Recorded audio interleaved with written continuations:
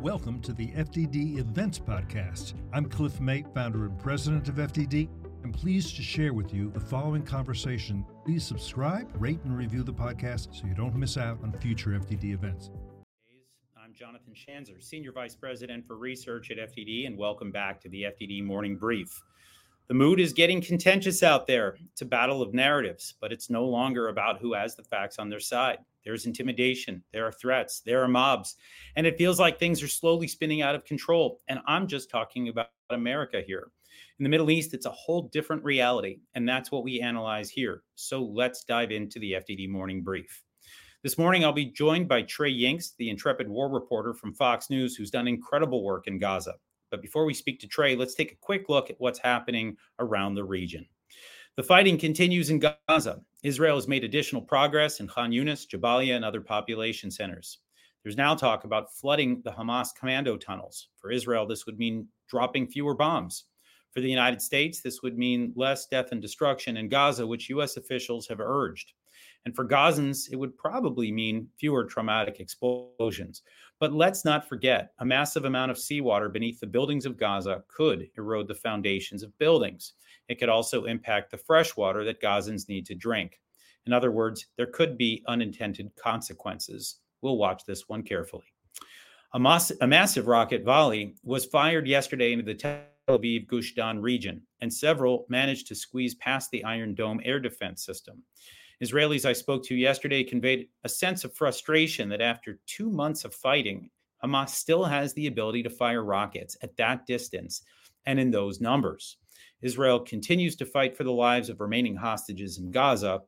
The IDF announced yesterday that one of the missing Israelis from 10/7 is confirmed to be in Hamas custody. That brings the number of hostages up to 138. Israel also announced that Hamas is reluctant to release the remaining women in custody for fear of what they might say about the way they were treated while in the Gaza Strip. It is just really difficult to imagine the hell that these women have endured. Israeli health authorities further stated that the hostages released last week were actually sedated with tranquilizers. This was to ensure that they appeared calm for the cameras as the transfer took place. We'll learn more about the treatment of hostages in the days and weeks to come. Finally, Israel is investigating an airstrike that killed a soldier from the Lebanese armed forces. The LAF is not the enemy in Lebanon, but if the Lebanese army can't disarm Hezbollah, it should probably just send its soldiers home. They're only putting themselves in the line of fire. Okay, those are the quick headlines. Here are your top 3 big stories to watch today. Headline 1. The debate about Hamas and Gaza's hospitals may make more news. The Israelis announced yesterday that they arrested 21 different people from the medical field in Gaza. This includes doctors and administrators from the Shifa Hospital. It includes Rantisi Hospital and the Indonesian Hospital. All of these facilities are in northern Gaza. You can recall that the head administrator of Shifa was actually taken to Israel for questioning just before the ceasefire, shortly after the Israelis uncovered a labyrinth of commando tunnels beneath the hospital. So what's next? It's unclear how many more hospitals have been wielded for military purposes in central and southern Gaza, where the IDF is operating. But we do know that every time Israel takes action against Hamas military bases that are embedded in civilian buildings, Hamas and its supporters respond with fury. We are likely also to hear words of warning from the U.S. based on recent statements. But will that derail the IDF from achieving its objective of dismantling Hamas military infrastructure? Stay tuned. Headline 2. Fighting continues in the West Bank, Lebanon, Syria, Iraq, and Yemen. Here's what we know. There are regular clashes every night in the West Bank. That includes arrests and assassinations of terrorists. Hezbollah continues to fire at Israel, and Israel continues to fire back. Shiite militias continue to attack American forces in Iraq and Syria, and Israel continues to strike at Iranian targets in Syria as well. Meanwhile, the Houthis are still targeting American ships out of Yemen, not to mention international vessels on the Red Sea. So what does this all mean? With the focus so squarely placed on the fighting in Gaza, it's easy to forget that this is a regional war. It's even easier to forget that every one of those armed groups taking shots at Israel and the United States is an Iran-backed terrorist group. And remarkably, Iran has yet to pay a price, not through new sanctions, not through diplomatic isolation, and certainly not through military means. This is what Zvi Bar-El argued yesterday in the pages of Haaretz, Israel's left-leaning newspaper of record. It was also the subject of an op-ed by Daniel DePetris of the Chicago Tribune. But it's amazing how this is simply not being discussed worldwide. The Middle East has descended into a regional war, and the culprit has yet to pay a price. Will it? We'll find out. And finally, headline 3, someone, or perhaps several people, may have shorted the Tel Aviv Stock Exchange just before the October 7th massacre. Here's what we know. The news first broke in the Israeli press, but it was quickly picked up here in the United States. The facts are still fuzzy. More research is still needed, but it appears that there was a spike in short sale positions on the Israeli ETF just before the worst terrorist attack in Israeli history. Someone, or some people, appear to have made a lot of money. So now what? Israeli authorities are looking into this. It's safe to say that American officials will take a good look as well. I've worked my fair share of terrorism finance cases in the past. This one would be a doozy. There are a lot of suspects here. I won't announce my guess for who done it, but I will be watching this one very closely, and FDD may have some additional news to share about this soon. I'm now pleased to welcome Trey Yingst. Trey is a reporter with Fox News. He seems to always be wearing a helmet and a flak jacket, so you may not recognize him here on this platform, but he's a journalistic force of nature on the battlefield and an all-around good guy.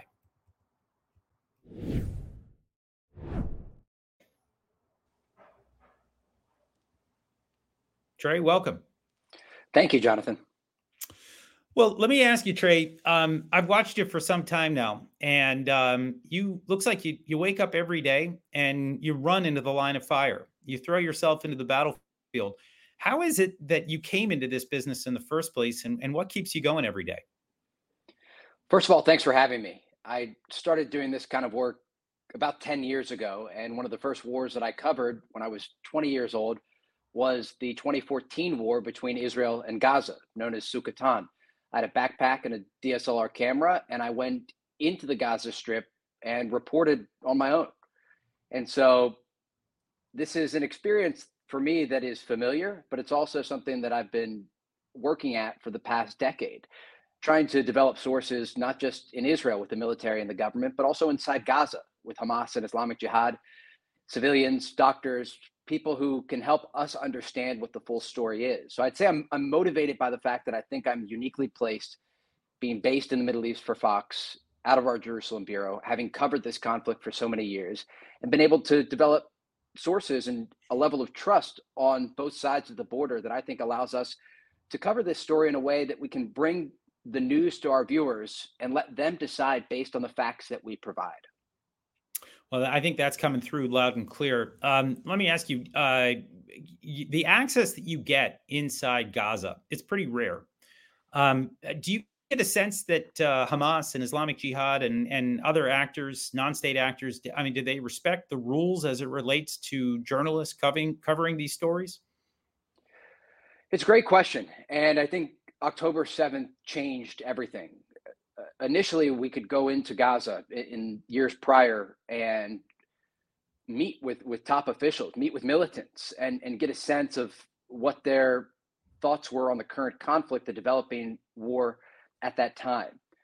But October 7th changed that. And so while we are still in touch with Hamas and Islamic Jihad, I'm not sure about the level of safety or just personal decision that I would make about reporting without any sort of military support as part of an embed inside Gaza. Now, with that said, there are dozens, if not hundreds of journalists, myself included, waiting to get into Gaza without the military. We understand the risks, and right now we're not able to enter, but there is a story there and an angle that we need to cover. And right now we simply need to do that from afar with the sources we developed and the video that we are getting out of the Strip.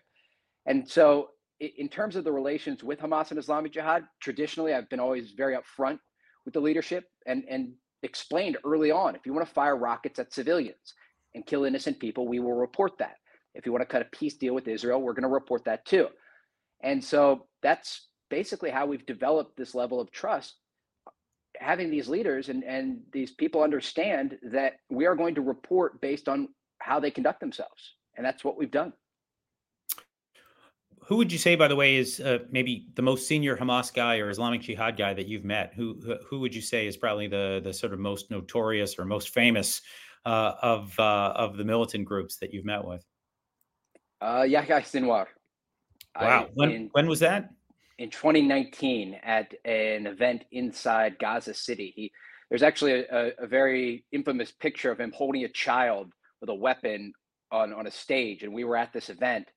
And afterwards, I tried to pull him aside for an interview, and his bodyguards got in the way. But that was one moment. I've also a man that you'll know and are familiar with, that very few people, probably less people, have met than Sinwar himself, is Abu Obaida, the spokesman for Hamas, who notoriously stays underground. I met him at a military parade in 2019 in Han Yunis and actually briefly interviewed him. Wow. Incredible access.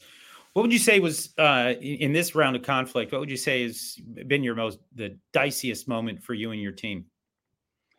There've been a lot. We were in southern Israel as the attack was unfolding on October 7th. We saw so many people die in front of us, soldiers, civilians that were taken to this triage point where we ultimately stopped and reported for those early days. It was very difficult in the early days of this conflict. It was very dangerous. You didn't know where Hamas was. And in many cases, they were in the next tree line over. We were very, very close in the early days, just north of Yad Mordechai that sits over the northern border between Gaza and Israel. And then after that, often reporting under rocket and mortar fire, especially in those early barrages where there were thousands of rockets and mortars fired into southern Israel. And I would say inside Gaza has also been quite dicey. I've been inside 3 separate times embedded with the Israeli military. And the first time I entered, it was during the daytime, and there was a firefight between Hamas and those Israeli forces that were operating at the time just south of Gaza City.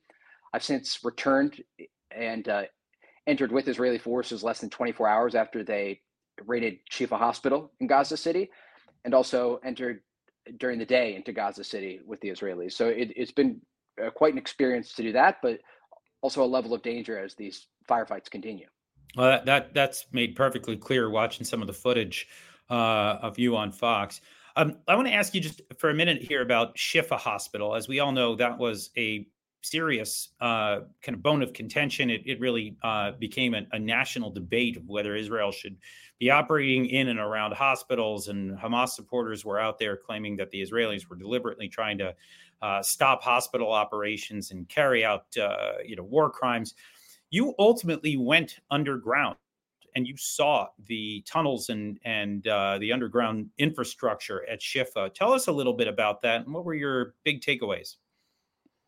Yeah, so we've been following this particular part of the story since the beginning. And I'd been to Shifa Hospital many times before, actually. And in 2014, I met with Hamas on the compound of Shifa Hospital. And so I wasn't surprised when the Israelis said that there was infrastructure there. I'd never been into the tunnels at that time or seen any sort of weapons at the facility at that time, but there were officials there. Now, with that said, since this conflict has started with the massacre of so many innocent people on October 7th, as you've noted, this was such a focus for the entire world. And it was a spectrum, right? When we look at the information that was presented, you have a lot of people that said there was no military activity at all at Shifa Hospital, and there were no weapons, no tunnels, nothing. And then the Israelis came out on the other side of the spectrum with this graphic that was computer generated that showed a command center underneath Shifa Hospital with many separate layers. What we ended up seeing when we entered Shifa Hospital 2 separate times was something in between. The first time that I entered, like I said, less than 24 hours after, the Israelis hadn't yet gone through the entire facility. They didn't dig underneath it. And so they showed us some weapons that were in the radiology department of the hospital. And this was in the middle of the night. And so we actually couldn't see anything outside of where the Israelis took us that night. I then returned about a week later with the Israelis after they had uncovered more weapons on the compound during the daytime. And you could see quite a bit more. Well, when we got to the hospital this time, very close to where we initially entered, you could see a tunnel shaft that they uncovered. And then as we went closer to the hospital itself, the Israelis had dug up a tunnel that we ultimately entered underneath the hospital complex. And we walked through this tunnel network that had not just tunnels, but also facilities for people to stay there for a period of time. There was a toilet, there was a sink, there were rooms that had tile on the floor. It wasn't just dirt tunnels. And so this wasn't the command center the Israelis said they would ultimately find, but it also wasn't nothing. It's significant, and these were not tunnels that were there as part of a place to store medicine. These were tunnels that matched exactly the design of other Hamas tunnels that had been uncovered, that the Israelis uncovered in the past when they were trying to dig into Israel. And so this was a significant thing to see up close, and I felt it was important for us to go there in person with our cameras to capture this, because ultimately there will be people that say that there were no tunnels, and there were indeed tunnels, and we entered those tunnels with the military. We're hearing a lot of talk right now about how Israel might flood the tunnels with seawater. What have you heard about that? What do you think the impact will be? Do you think that it would be effective? You've been in these, you've seen them. Do you think seawater would bring them down? I think it would be effective to an extent, but there are a number of things, as you've noted, that have to be considered in all of this. The first thing that comes to mind is where the hostages are being held. Initially, the groups inside Gaza, including Hamas and Islamic Jihad, and even some of the smaller organizations, PFLP and others, said hostages were in the tunnels. And we have heard from some of the people that have been freed as part of that ceasefire, the week-long ceasefire, that they were, in many cases, held in tunnels. So that is something to consider. We don't know exactly where the other hostages, nearly 140, are being held in Gaza. So if they're in the tunnel system, they have to take that into consideration. The other two things, as you noted, it has to do with the freshwater infrastructure inside Gaza, and also broadly the civilian infrastructure. Flooding the tunnel network, because it is so extensive, could have consequences that would ultimately affect the humanitarian situation inside Gaza. And so we saw the report in the Wall Street Journal. It's certainly being considered. We've actually been able to see water pumps from the Gaza border where we've been reporting. We've not seen them in use, but they have this infrastructure there, and they're preparing if the decision is made to flood the tunnels. All right, we'll be watching that closely. Thank you, Trey Yingst, for joining us today. Thank you. Okay, here's some of the other stories that FDD is tracking today.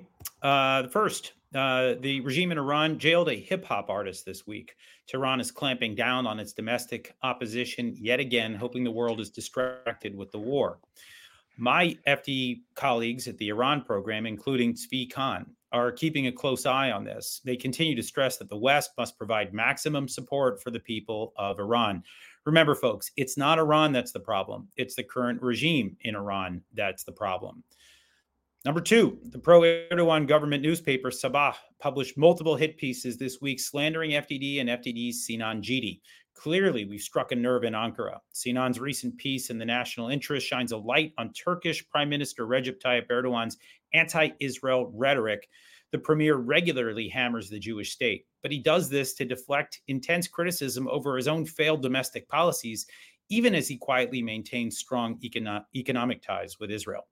And finally, President Volodymyr Zelensky of Ukraine unexpectedly canceled his plans to address the U.S. Congress. As lawmakers work toward a compromise spending package, Zelensky was slated to make the case for why Ukraine aid is vital to American interests. My colleague John Hardy, a rising star analyst at FDD, is following the Ukraine war. His most recent piece looks at how Ukrainian troops are digging into defensive positions ahead of winter. Read that story and more on FDD's Long War Journal. And read all of this terrific work on our website, fdd.org. Follow our work on X at FDD, and please make your tax-deductible contribution at fdd.org/invest. Join us every Monday, Wednesday, and Friday for more FDD morning briefs. Our next guest will be Dalia Ziada, the brave Egyptian researcher who stoked the ire of Islamist radicals in Egypt after October 7th. You're definitely going to want to hear this story. Until then, thank you for tuning in. I'm Jonathan Schanzer, signing off for FDD.